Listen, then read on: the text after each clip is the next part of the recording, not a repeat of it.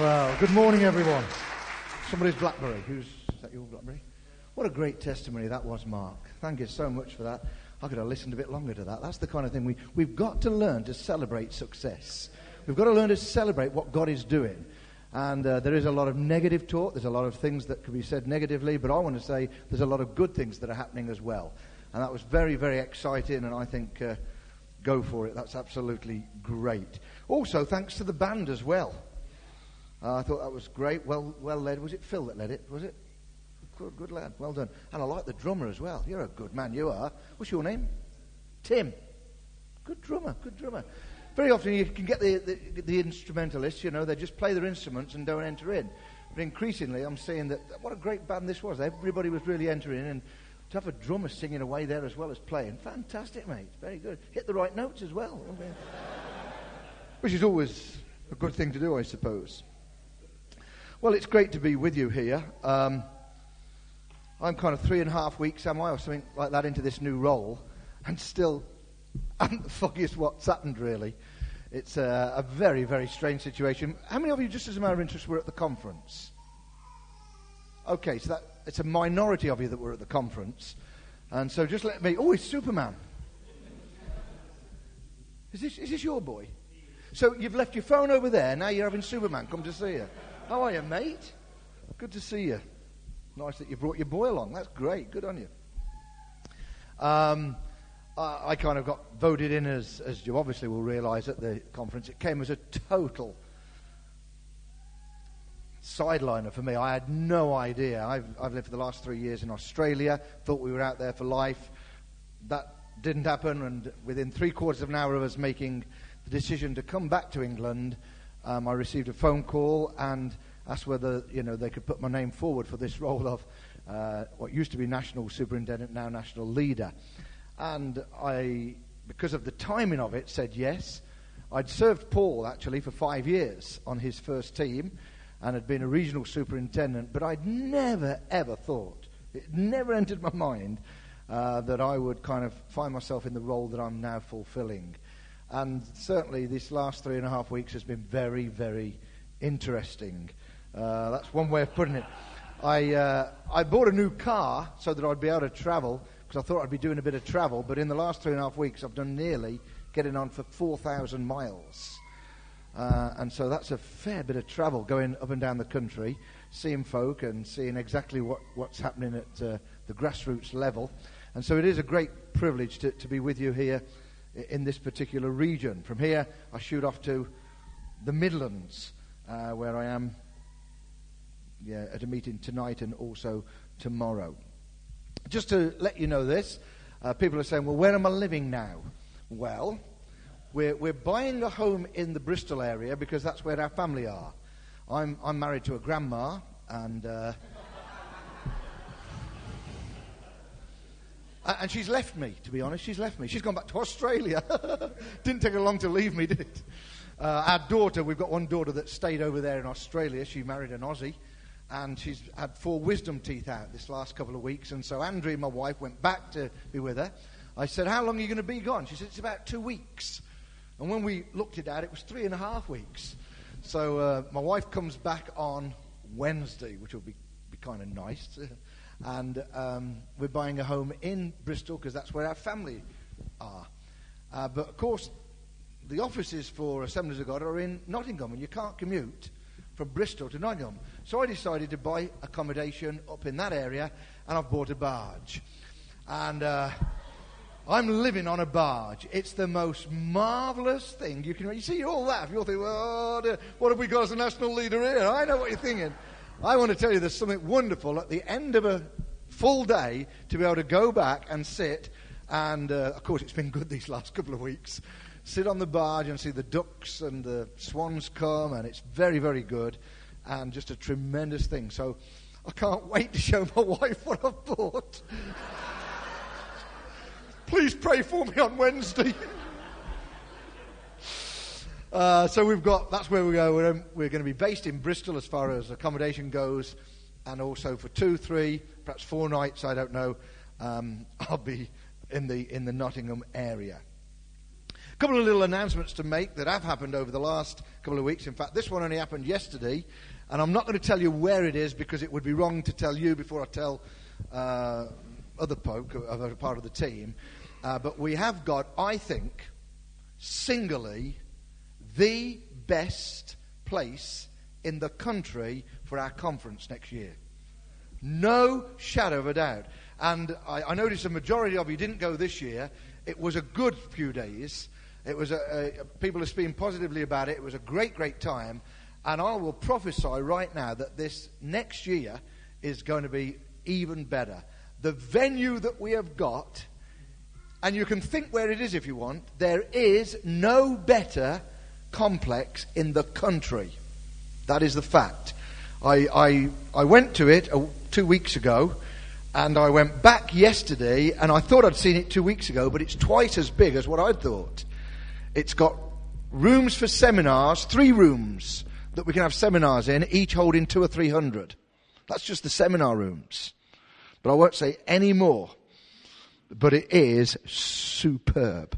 I called on a favour of a friend, and he responded well. So that's good. So the conference is... Now, the only thing I want to say about conference as well, I'm very, very keen for it not to be an old boys club, and I want it to be partners if possible. So if you do come and you're able to bring your husband or your wife, depending on whether you're a senior leader and bring your teams along, then that will be great. And so that it's a leadership conference, but it's in May of next year. You'll have the dates. And if you can come as husband and wife, then that will be even better. That's if you're married. And if you're not married, then come along and you might find one. Who knows? I don't know. That's what I used to go to conference for, to have a good look around, see what the talent was. Can you remember them days? Where's Mr. Mundy? When he was, with the boss kind of thing. And Mr. Mundy's here, isn't he? Where's Mr. Mundy? Where's Keith? Yeah. When you used to be at the conference, I used to be one of the naughty young men that kind of looked around for a young lady. And I found one at the conference. It was the Elim conference I found her, but don't worry about that one.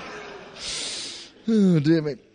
So that's the conference. And the other thing is, you'll see it advertised in the Joy magazine. There's going to be some massive changes regarding the magazine before the end of the year, I'm sure. But there'll be an advert appearing very shortly regarding 2 special days.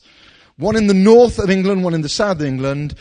On the Monday it will be for the 20-year-olds to the 30s, 20s to 30s. And the second day will be for the 30s to 40s. So what we're doing is going to gather together as many young leaders as possible, either emerging leaders or established leaders. It'll be by invitation only, but everyone, it's not going to be exclusive, but I want pastors and regional leaders to feed me the names of men and women that could come to just one day. First day will be for the 20-year-olds plus the 30s, and 30s to 40s on the second day. And those 2 events are going to take place in September. And it will be a great place of connecting and being able to get to know some of these younger leaders. So there's a few things that are happening for your information. The conference, because a lot of you weren't there, perhaps I ought to say, when I got interviewed for this particular role, I've only ever been involved really in pioneering and pastoring, and left a situation in Australia which was a large situation and very, very thrilling. And they said, well, what do you think you can bring to the fellowship? And I thought, well, what do I say to that? And I came up with 5 Fs, quite almost spontaneously. Yeah, don't try and think what they are, come think of it. But the first one was, I believe we need to get back to recognising we're a part of a family. I remember the old conferences, and there was a very great sense of belonging.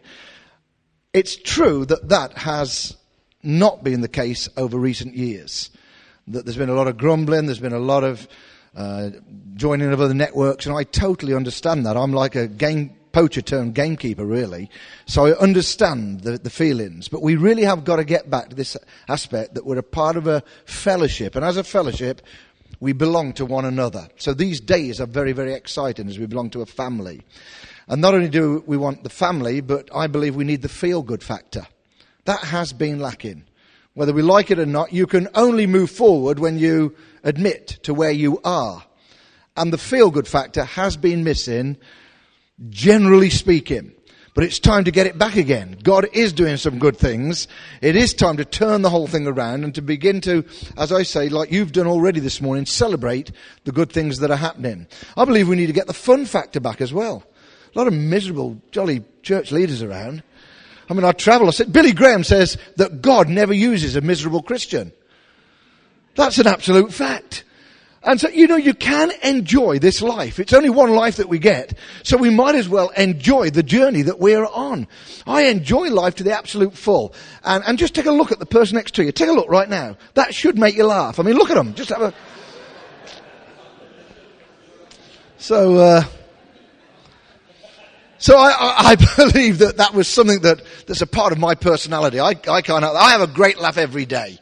It keeps me young. You wouldn't think I was 96, but that's just because I keep laughing a lot. I also believe we've got to really re-engage with the faith factor. Now, by that I mean this. It's time that we had a whole number of churches breaking through the 1,000 barrier and the thousands barrier. And that we began to really believe for signs and wonders and the miraculous. And that every week we went for souls. Listen to me. If you hear nothing else of today, tomorrow, those of you that are senior leaders or those of you that are leading meetings, go for souls. You say, but I'll know everybody there. They're all converted. Well, go for souls. Still go for it. If you don't go for them, you'll never get them. I've seen pastors converted in my meetings. I tell you. In fact, here's the first one. Look at this. I see that hand. Glory to God. Jesus.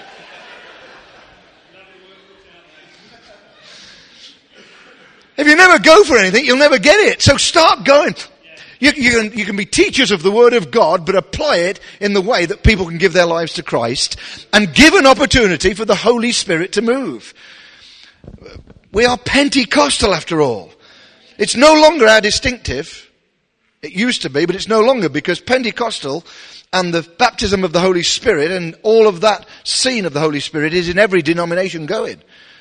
But we have got the longest history, and we ought to still be right out there pushing in. We've actually given up some of our distinctives, and others have overtaken us. Well, let's regain the territory and start being men and women of the Holy Ghost, believing for the miraculous and going for souls. And the last F was the whole thing of fathering.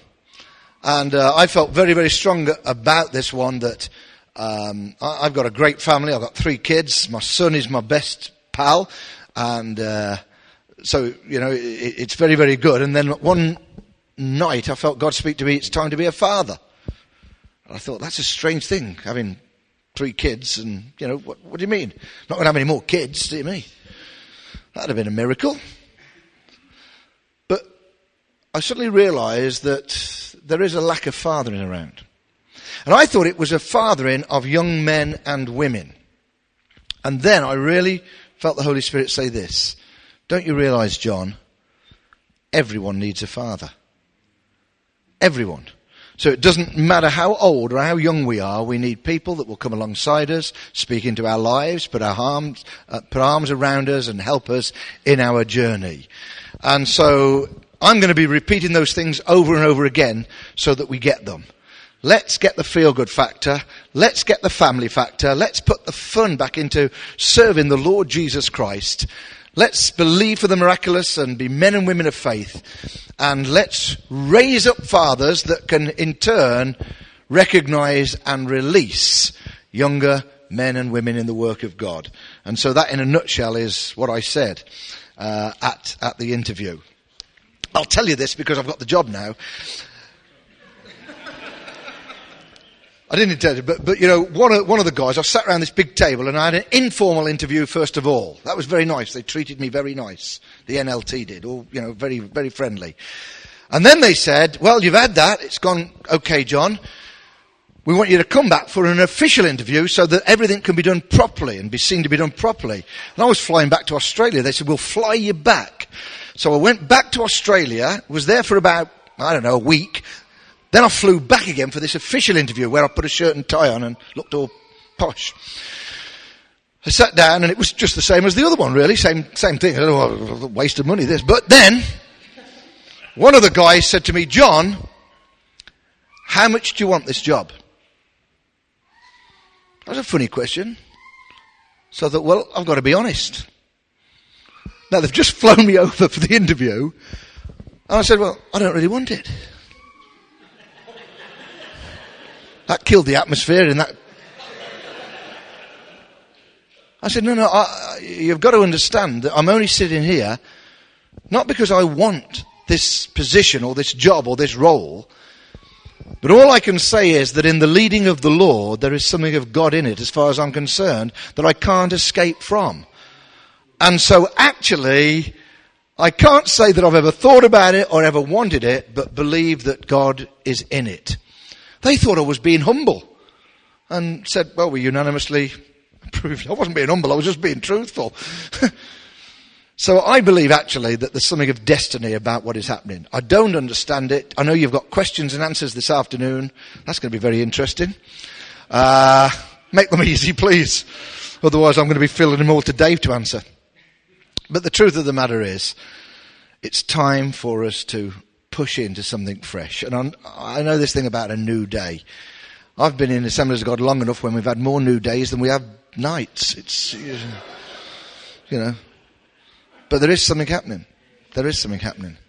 And we can't deny it. And I am excited about both the present and the future because of the past. And even the negatives and the hurts and the pains of any past actually only help to make us what we are today.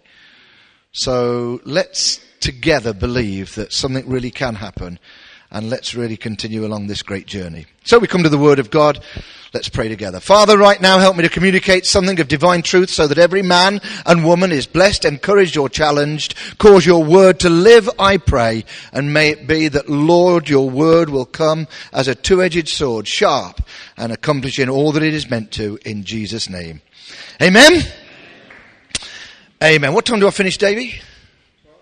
12. Great. Okay. Great. Good.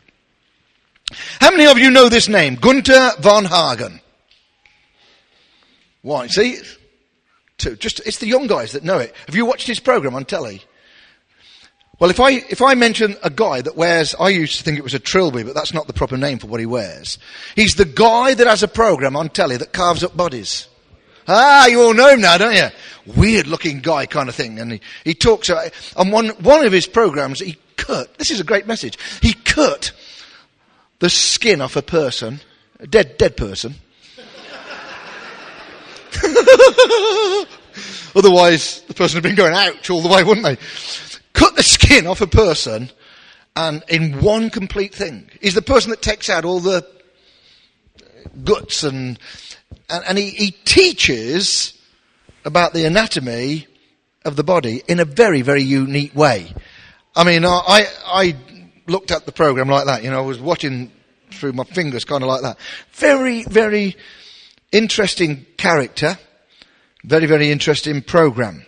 I want to speak to you this morning about the anatomy of a leader. It was on Wednesday night, I think. I was on my boat. Have I mentioned I've got a boat? And I felt the Holy Spirit begin to talk to me, and so this is brand new what I'm going to share with you. And if it doesn't work and you all think it's rubbish, tell me, because then I won't go to any other region and share it. But these are just some thoughts that I began to have just this past week about the anatomy of the leader. The dictionary definition, sorry, if I can just get my glasses, I'm getting old. The dictionary definition of the word anatomy is this. It is the science of the structure of organized bodies. That is, that when we dissect a body and discover its structure and its makeup, I want, over the next 45 minutes, to do a little bit of carving up. To dissect, if you like, you and myself, who claim to be leaders. Now, before we actually get to it, and we come to some parts of the body, let me set a foundation by asking you a question. Is Jesus a leader? It's not a trick question. I know some of you think, I know Partington, he's got trick questions. It's not a trick question, so you can answer me. Is God and Jesus a leader? He is, without a doubt. No question about it. You go to the Old Testament, hundreds of scriptures. Let me give you one. The Lord is my shepherd. I shall not want. He makes me to lie down beside still or quiet waters, and he leads me. Leads me beside the still waters. God is a leader. Go to the New Testament. Opening words of Jesus to his disciples. He says, hey boys, follow me, and I will make you fishers of men. So, without a doubt, God, Jesus, is a leader. Now, when you think about that, and you go to the book of Genesis, and you realize that man was made in the image of God, that means that actually every person living, not just those of us that are in this room, are leaders. There isn't a man or woman born that isn't a leader in some aspect. The drug dealer is a leader. He leads people in the way of the drug dealing, like you said. Every person that you can ever think of in some aspect of their lives is a leader. I'm not talking about any other kind of leader this morning than the person who has the call of God on their lives and considers themselves to be a leader in this Christian path. So I understand that everybody is a leader, but we're narrowing it down to Christian or church leadership. The second thing that I wanted to say as a foundation is this, that because every person is a leader, you either become that leader by design or by default. In other words, either positively or negatively, constructively or destructively, every one of us is a leader, but how are you going to lead? Are you going to be a Christian leader that leads by design or by default? The call of God is on you. You lead your churches. Or are you going to, by design, determine to be the best leader that you possibly can? You see, great church leaders become so by the choices and the decisions that they make. God may put his hand upon you and have called you and anointed you to lead, but then there is a tremendous weight of responsibility that you work out your own salvation with fear and trembling, and you develop that leadership gift, or you just get by with what is given to you at any particular time. Therefore, in our churches, we've got to consistently and continually be growing in our leadership gift and style. Let me tell you something. The day that we stop learning is the day I believe we ought to stop leading. I choose, by an act of my will, to read more now than I've ever read. And I've always actually been a reader. People would think with my personality that that's something that I wouldn't particularly do, but I read all types of books, not just Christian books. I like the business type things and all of that kind of stuff. I like thrillers. I've read every Agatha Christie book. Know whodunit. I like reading. But actually, I am choosing to read more now than ever before. I am choosing, by an act of my will, to apply biblical truths now to my life more than ever. I am choosing to go after wisdom because the Bible says wisdom is supreme. Get wisdom. Something that I've always kind of wanted to pursue, but probably haven't pursued it enough. But I want to do it more now than at any time before. Not just because of the role that now I've been called to fulfill. Why am I choosing that? Because we only get one life. Mine's ticking by pretty quick. Life is a little bit like a toilet roll, isn't it? You know, the nearer you get to the end, the faster it goes. Think about it. Just say, the older you get, just time seems to whiz by. We've only got this one life. So we need to make it count. And therefore, I should not be satisfied with a leadership style of mediocrity. We talk about that God wants us to enjoy life to the full, but he wants you to be a leader to the very best of your ability. And you don't look around at others and say, oh, but I think I'm okay. I'm doing all right. I'm doing like this. No. Are you the very best that God has intended and meant you to be? You should not be satisfied with mediocrity in your leadership style. I believe that we have a duty and a responsibility to choose by an act of our will to improve. And you have lots of examples in the Bible of both good and bad leaders. I'm not going to look at them today, but you only need to go to Hebrews chapter 11 to take a look. Or perhaps you'll have a little look at Moses, or Abraham, or Ruth, or Peter.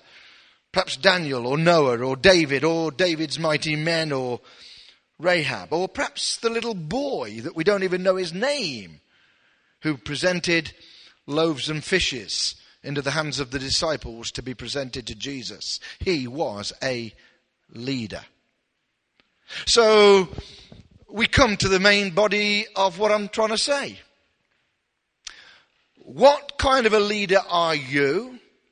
What kind of a leader are you becoming? And will you, at the end of this morning, by an act of the will, make the decision and choose to say, by God's grace, as I'm taken apart this morning, determine to be better than I've ever been in my leadership gift, my leadership anointing, my leadership style. So let's start to dissect.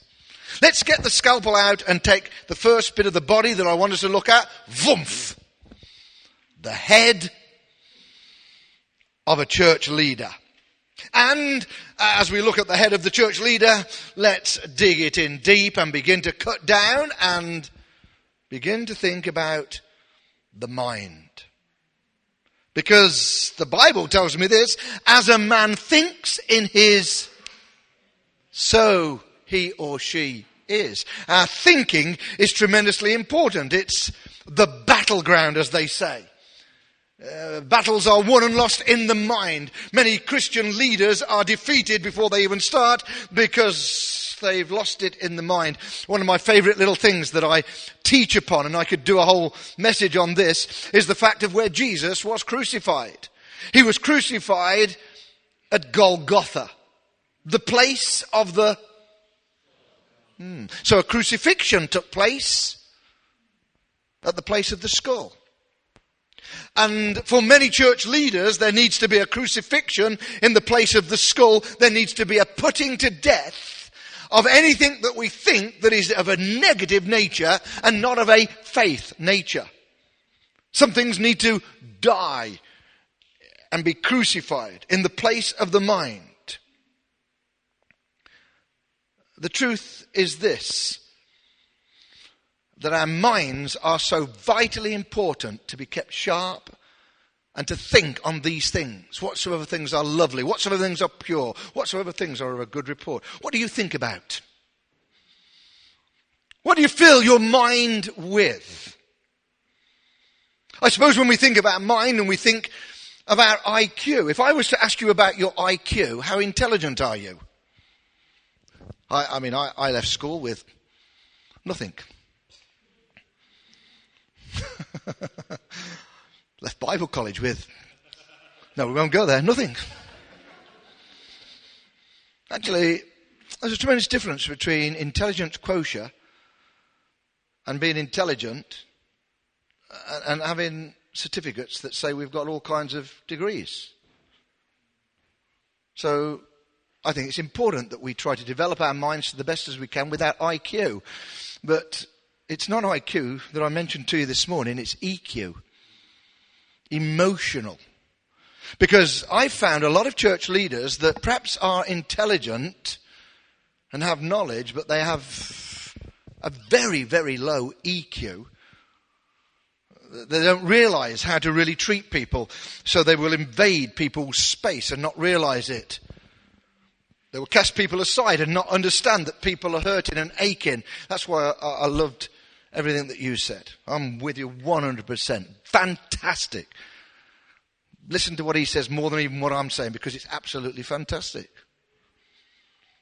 But we need to develop the whole thing about our minds, what we think about, how we develop it. It's very, very interesting, actually, the power of the mind. If I was to mention to you the placebo effect, how many of you would realise what I'm on about there? Probably most of you. What it basically means is this, that if Trevor came to me and he said, "Hey John, I've got loads of aches and pains in my body." I say, "Don't worry, I've got the pill for you, mate. It's fantastic. It's a new miracle pill. It's only brought out last week." And I gave him this pill and said, "You take that. And you know what? I'm going to tell you. By the end of the week, you're going to be feeling better." In fact, this has been done with lots and lots of people. Take that pill and you'll find out that it's all right. Do you know what? A high percentage of people that are told that, and yet the pill only is a sugar-coated pill with nothing in it, he would come back at the end of the week and proportionately, most people would say, "Fantastic. Greatest pill I've ever had. That really worked, Johnny. Thank you very, very much." It's the placebo effect. It means that I give him something, tell him something, and positively it helps the body itself to heal itself. But how many of you have heard about the nocebo effect? Noceba. That's totally the opposite. And it's now been proven that just as there is a placebo effect, so there is the opposite. So Dave comes to me and, I'll tell you exactly how it worked. They did it in America and they got, I think it was, say, 100 students. And they said, "Listen, we want to do some tests on the brain and we're going to need to put electrical charges through the brain. And there won't be any long-term effects, but it is very, very possible. There is a high chance that over the course of the next week you will suffer headaches and you will have bad headaches." And so these 100 students, they volunteered. This is an actual examination, actual test that took place. And they put these, what do you call them, electrodes, that type of thing, onto their head, pressed a button and a light lit up here. They couldn't feel anything, but it was all going into them. At the end of it, took it off and said, "Well, thank you very much. Come back in a week and we'll, let you know how the tests are and all this." They came back. And the question that they were asked, 100 students, and I think it was something like 80% said, yeah, I've been suffering with bad headaches. Of course, what they weren't told is that there was no electricity going into them whatsoever. It was purely just a test to see what would happen. As a man thinks in his mind, so you don't realize the power that there is in the mind. And that is why we need to bring every thought into captivity. And if only we could lift the level, if you like, as we dissect our head and look into the brain and look into the mind, then we could leave here different leaders, men and women of God, believe in the word of God, that he has anointed us, that Christ lives within us, that greater is he that is in us than he that is in the world, that no weapon formed against us can prosper. When we begin to fill our mind with the word of truth and we begin to think it and believe it, that has a tremendous effect. But hang on a minute, I've still got the scalpel. Vumph. Let's have a look at your eyes. The anatomy of a leader. As I remove the eyes, as old Dr. Gunther von Hagen would say, I realize that this is one of the gateways into who we are. The things that we see can influence who we are and what we become. It's a tremendous gateway, actually. The things that we look at. I've said this many times. Some of you won't have heard me say it, so I'll say it. That actually we do not see things as they are. We see things as we are. We do not see things as they are. We see things as we are. So the glass 3/4 full or 1/4 empty. How do you see it? Because how you are is how you view things. The mountain that is the obstacle, or the mountain that can be climbed and conquered. Our eyes, tremendously, tremendously important. So what do you look at? It's no secret. All of us have got tremendous strengths and tremendous weaknesses. So I've got a lot of weaknesses. I've got a lot of things that still need Jesus to help me in. The scaffolding is still up. He's still working on me. One of the things that I have never had any part of, so this is spoken from the place of strength, not weakness, is I've never pressed a button on the internet and looked at anything bad. I've never been into anything to do with that whole area of pornography and that kind of thing. That's not, if you like, now we have to guard ourselves, I understand that, but that's not been anything that I've ever been involved in. Being in Australia for 3 years, and even prior to that, I was constantly coming across people that were troubled and had problems in the whole thing of the internet.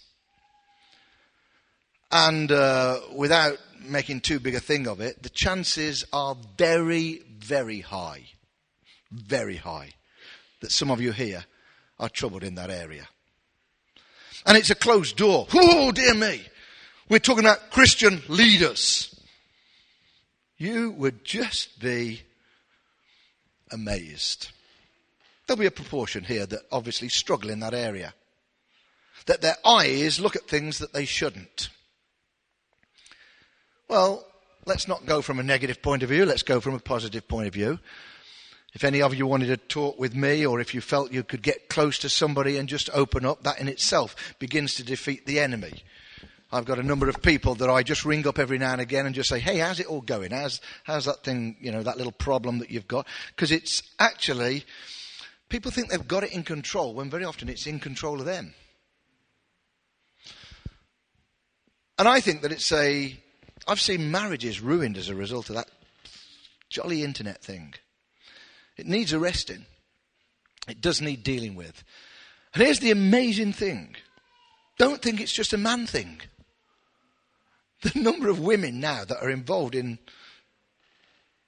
opening themselves up to stuff that is not profitable. It's quite a thing. Now, I'm not saying that to condemn, because that's not the type of message I would preach. There is therefore now no condemnation to those who are in Christ Jesus. I'm just highlighting a very real problem that exists, that we put behind closed doors and say, we don't want to touch that. Well, we ought to. Because if we're going to choose to become better leaders, then we've got to allow the Holy Spirit to deal with the areas of which we've allowed entrance. And one of the entrances is through our eyes. I've never been involved in anything like that, but I'll tell you this, I've had times when I've watched too much telly. And I'm not anti-telly. I like telly. But you can come up with all the kind of proper reasons. At the end of a day, need to relax. You're looking at the master person at being able to make up excuses.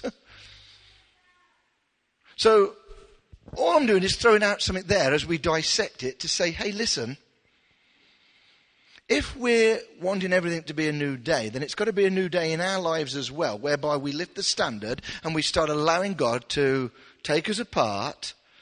Because I was very, very aware as to what we were singing in the songs, that we talked about surrender.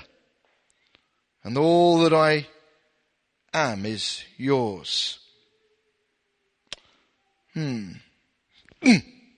So the scalpel goes in and I move down or move across to your ears.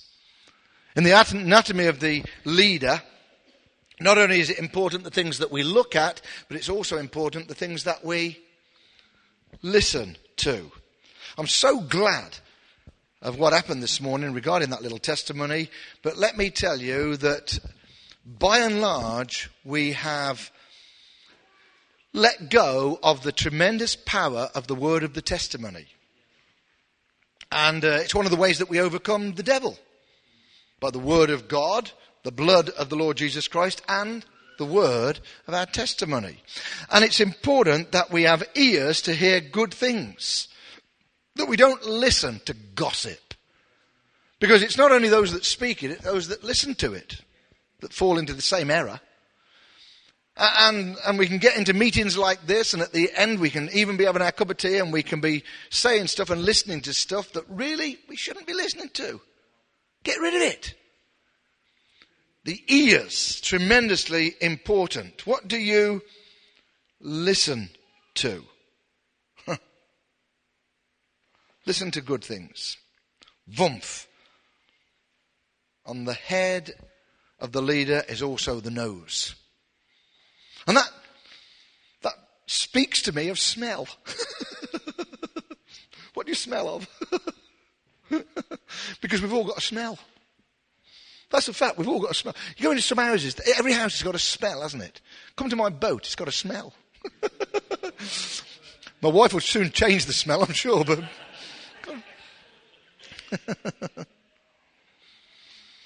Every building has got a smell. Every local church has got its smell. It's got its flavour. It's got something that we can actually help identify. One of the strongest of all the senses is the sense of smell. So what kind of fragrance do you leave behind?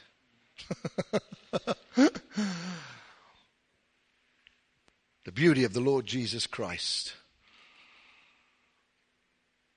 I'll move on. There's quite a bit we could develop with that whole thing. I'm just throwing these things out. You can dissect it and develop it in any way you want, but I want to get to your mouth. Vumph. What do you speak of? Of course, we can take things in through our mouths and we speak things out through our mouths. I'd love to know what kind of a spy you'd be. Dun dun dun dun dun dun dun dun dun dun dun. Come on, let's go and have a little look over here. Come on, you 12, come with me. What do you think of that over there then? What do you think was happening in that church? Oh, I don't think much of it. Oh, 2 people are saying, I smelt something good. I could tell that God was there. I saw something. 2 people that bring a good report and use their mouth for bringing a good report. I like being with people like that. I like being with people that actually stand out from the crowd because they're not speaking what everybody necessarily wants to hear. They're speaking what everybody needs to hear. They speak the good report, the good things. In the book of James, there's a whole chapter that's given over to it. And because we haven't read the scriptures, and people will say, John, our new national leader, didn't read the scriptures, I'm going to read them right now. Then you can't say it. Not that I'd worry any rate. James chapter 3. My brothers and sisters, let not many of you become teachers, knowing that we shall receive a stricter judgment. For we all stumble in many things. If anyone does not stumble in word, then he's a perfect man, able also to bridle the whole body. Indeed, we put bits into horses' mouths that they may obey us, and we turn their whole body. Look also at ships, barges. Oh no, sorry, that wasn't me putting them in. Although they are so large, about 57 feet, and are driven by fierce winds, they are turned by a very small rudder wherever the pilot desires. Even so the tongue is a little member that boasts great things. See how great a forest a little fire kindles. And the tongue is a fire. It's a world of iniquity. The tongue is so set amongst our members that it defiles the whole body and sets on fire the course of nature. It's set on fire by hell. For every kind of beast and bird, of reptile, of creature, of the sea is tamed and has been tamed by mankind. But no man can tame the tongue. It's an unruly evil, full of deadly poison. With it we bless our God and Father, and with it we curse men who have been made in the similitude of God. Out of the same mouth proceed blessings and cursings.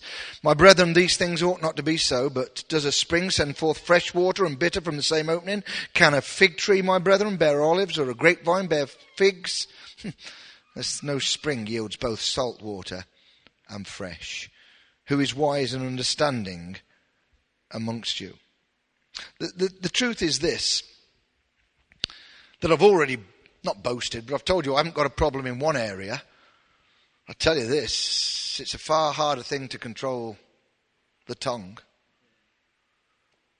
Really, really is. And how much damage is done by our tongue? I can either say something that will leave Tim feeling good about God and himself, or I can just say a little word that he'll think about for months, because it'll be sown into here.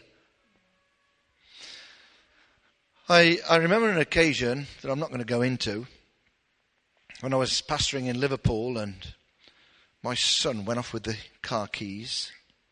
How many of you know I wasn't very happy? I wanted to go home for my dinner, and I couldn't because he was down Kentucky with the keys to the car. He come walking around the corner with his mates that had a good time, a good feed. And I stood outside the church waiting. He walked towards me. I said something to him which I suppose belittled him in front of his mates. I mean, he was a man in his own right, really. Really was a very, very tough time. He didn't sleep at home for the very first time that night. He went to one of the elders' houses and slept there. Ooh, that was embarrassing. I had to meet him the following day and sit down with him and apologise profusely from what I had said. In kind of, where have you been? I can't remember what it was, but it was just words that should never have been spoken. You say, well, that's not very bad. Left a scar. I know. I mean, I asked him to forgive me and he forgave me. I told you he's my best mate and it's never been mentioned since. But I'll guarantee, I ought to try this. I think I might do this. I'll guarantee that if he was sitting here now and I said, Aaron, come here. Do you remember the time that I shouted at you and called you an idiot or whatever it was? Do you remember that time? He'd remember it. He'd remember it. What am I doing? I'm making a play for us to guard our tongues. To think more about the words that we say. You can pray for me in that area because I'm very likely to say stuff that I shouldn't. Doesn't make it an excuse. The very fact that just about everybody has problems in that area doesn't mean that we can't make a choice to determine that we will speak less and listen more as wise leaders. You see, we're dissecting, we're looking at the anatomy, not of a leader out there, because we're all leaders. I'm looking at the leader of a church, whether it's an elder, whether it's a deacon, whether it's a worship leader, whether it's... I'm talking to you. And I'm talking to me. As we look at this, the head, and for some of you this doesn't really apply, but what about the hair?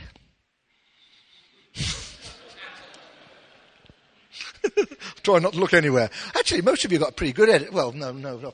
I've suddenly caught the eye of some people. I mean, that really just speaks to me of strength, only from the point of view of the story of Samson. And the whole thing about where does your strength come from? And wherever it is, guard it well. See, I'm longing to get the scalpel in a little bit lower than the head. As we look at the anatomy of a leader, I now cut out the heart. Funny thing about the heart, King David, it was said, had a heart after God. I find that pretty strange. He was a murderer, an adulterer. And yet the Bible says that he had a heart after God. I wonder why that was. Perhaps it was that we also read about King David, that he was able to pen these words: as the deer pants for the water brook, so my soul, so my heart pants after you. I heard a message recently about the quest for intimacy. It's a great message taken from Hosea chapter 6 and verse 6. And in that message I was reminded, and those of us that heard the message were reminded, that actually God doesn't forbid burnt offerings. But he does want us to know him even more than the offerings that we bring. He wants our love songs, not just our songs about love. God wants our relationships, not just our rituals. He wants our hearts even above our heads. He wants us to chase the blesser more than the blessings. He wants us to pursue the anointer more than the anointing. It's quite a sobering thought, really. God loves to be chased. Are you on the chase? For it's possible to know all about a person and yet not know them intimately. I'll give you an example. We can go down the W.H. Smith's after this meeting if you want. Some great magazines down there, so I'm told. I never buy them, but they're very, very popular. Can't even think of the names of them. It, or I don't know what they're called. You'd know. Some of you would know. All I know is they're all pictures of the stars and the heroes of the present day world, all the pop stars. And they've got photos in. I've seen my daughter. She's had some of them. It's amazing what you can learn about posh spice. You can find out which hairdresser she goes to, what lippy she puts on, what tights she wears, what's her favourite designer. You can find everything out about posh spice in these magazines. And if you want to know about Davey, there's photos of him in there as well. His latest hair gel, the razors that he uses. It's just amazing to buy. Okay, is that one of the magazines? I'm looking, you'd know. Okay, tell me, what's the magazines? The personal. Okay, that's the most popular one. Do you take that one, do you? Hello, yeah, it's nice to see you. I was just asking what the name of the magazines were. What is? Hello, I've just said that to you. What's the name of the Yeah, these are the kind of magazines, they tell you everything. You can know all about Michael Jackson. Woo! It's amazing. And people buy these magazines to find out all about their pop stars and what have you. And yet, they've never met them. So they know about them, but they're not and never have been intimate with them. It's possible for church leaders to know all about the Creator God, to know the Bible, to know when to say lift your hands, to know how to lead. I think you can even build big churches by knowing about God. But God doesn't want us to know about him, he wants us to know him. The Apostle Paul said that I might know him. The power of his resurrection, the fellowship of his sufferings, the intimacy that comes. The word know there is the same word that's used about the closest union that any couple can have when Adam knew Eve. The sexual intercourse, the intimacy of two bodies being joined as one. And the Apostle Paul said, I want to know him intimately and the power of his resurrection. Are you in on the chase? Or is it you want a bigger church and you want better meetings, but actually time spent in chasing God is perhaps not what it ought to be? In 1 Peter chapter 2 it says this, to you who believe he is precious. It's a good question. How precious is he to you? This whole thing of the heart of a church leader. See, those who encounter God are never the same again. Never. Even the wise men that came, they were wise because they sought Jesus, and they actually found Jesus, and they worshipped Jesus, and once they'd done that, they returned home a different way. You always return a different way when you've encountered the Lord Jesus. When these days have long gone, although I've got a grandson now. Oh, I've got to tell you this. Let me just tell you this. My son is married to Alan Hewitt's daughter. How many of you know Alan Hewitt? I think that if he keeps humble, he'll make it as a preacher one day. And we grew up together, Alan and I. So, we've been kind of pals and everything like that. But we never thought that it happened that my son is married to his daughter. Now, you've got to hear this. Last year, they produced our first grandchild, a little boy. His name, this is important, is Ezekiel. It is Ezekiel John, not Ezekiel Allen. All right? Just wanted you to know that. Ezekiel John, not Ezekiel Allen. I love it. What's that got to do with what I was saying? Oh, yes. So, when little Ezekiel John was born, as with all babies, and they want feeding, they want the breast, they want the milk, they want feeding. Let me tell you, it's no good going and getting that soft little book with the little pop-up people in and saying, Gucci, Gucci, Gucci, have a look at this, because the baby still cries. You can take them to where you bought that great big puppet house. What they are. You seem to know a lot about all these kind of things. These houses that you build and can go in, the little kids can go in. Wendy houses. Wendy houses. See, I knew you was intelligent. When the baby's crying for food, you can take them to the best Wendy house going, but they'll carry on crying. You can get the baby and say, come on, I'm taking you to Toys R Us. But nothing satisfies, because all that they want is feeding. All they want is the milk. The only time you'll shut them up is when they're being fed. Are you on the chase? Is there nothing else that will really satisfy you than knowing God and God alone? Because the heart of a leader is someone that determines, hey, above everything else, I'm going to seek after knowing him. I heard a story just this last week about a pastor that crawled out of his office on his hands and knees. Crawled out.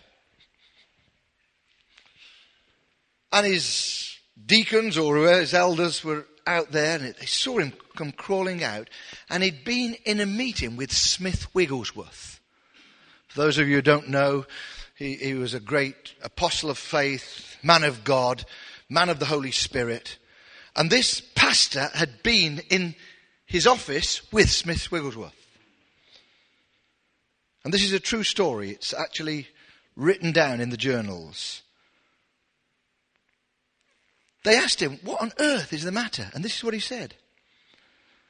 There's just too much of God in there. That's something, isn't it? There's just too much of God in there. Something about the presence of Smith Wigglesworth must have opened up the door and brought in the presence of God in some kind of way. Imagine if we didn't have dinner today. Or perhaps you call it lunch because you're quite posh in Cambridge, aren't you? Because suddenly there came an invasion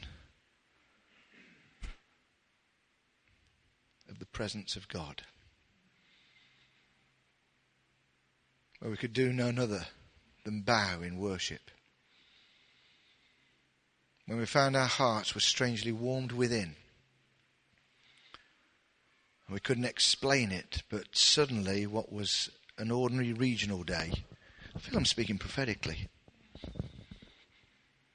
suddenly was turned around into something quite unique. God himself came and did his own unique work amongst us. The heart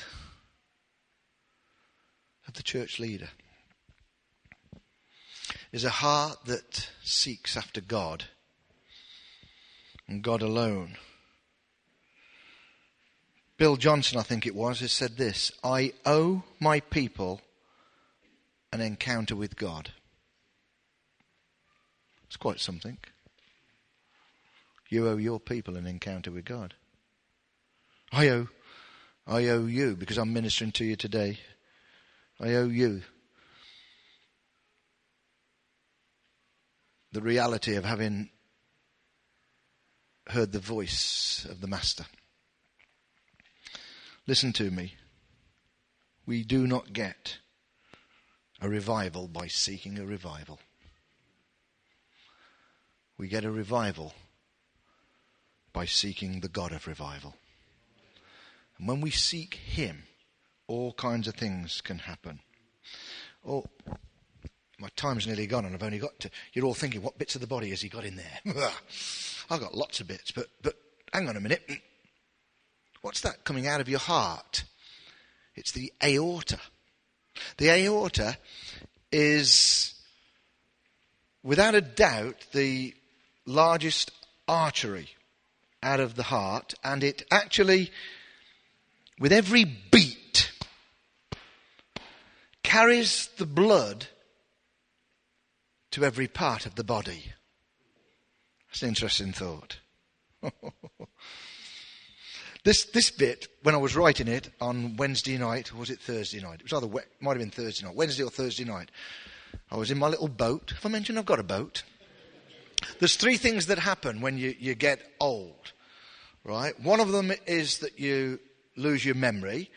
And the second one is you repeat yourself. And the third one is, I can't remember what the third one is.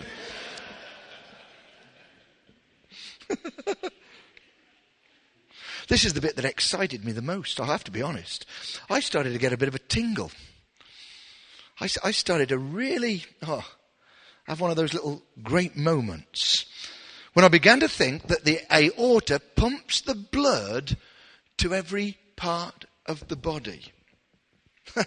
Now, it may be old-fashioned, what I'm going to say, and it may be an unpopular topic, but I urge you again, please, get back to preaching about the blood. Get back to preaching about the blood of the Lord Jesus Christ. There is power, wonder-working power in the blood of the Lamb.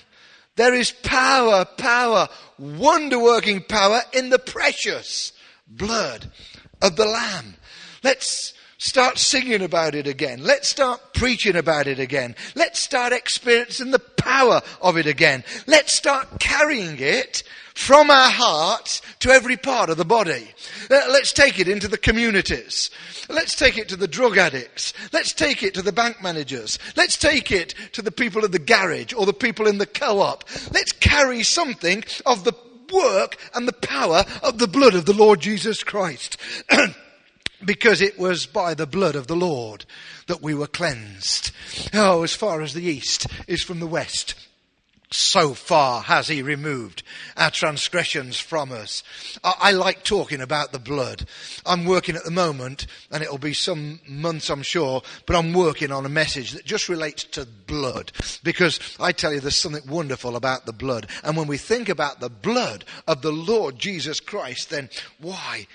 Anything can happen. Man, woman, boy, girl, tribe and nation. Revelation teaches us, as I've already said, that it's not just the word of our testimony, but it's by the blood of the Lamb that we defeat the enemy. And in the dissecting of the anatomy of the Christian leader, I want to say to us, we ought to have big aortas. We ought to have big arteries connected to our hearts, carrying a message of the cross and Christ's shed blood.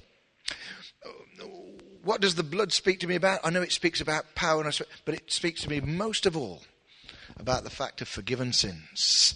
Now listen to me. Go for miracles. I've already told you that. Let's get back to that whole message of believing for the supernatural. Oh, yes. But I want to say, if you are an apostle here, do the work of the evangelist. Else you're not a very good apostle. If you are a pastor here, do the work of the evangelist. Else you're a pretty pathetic pastor.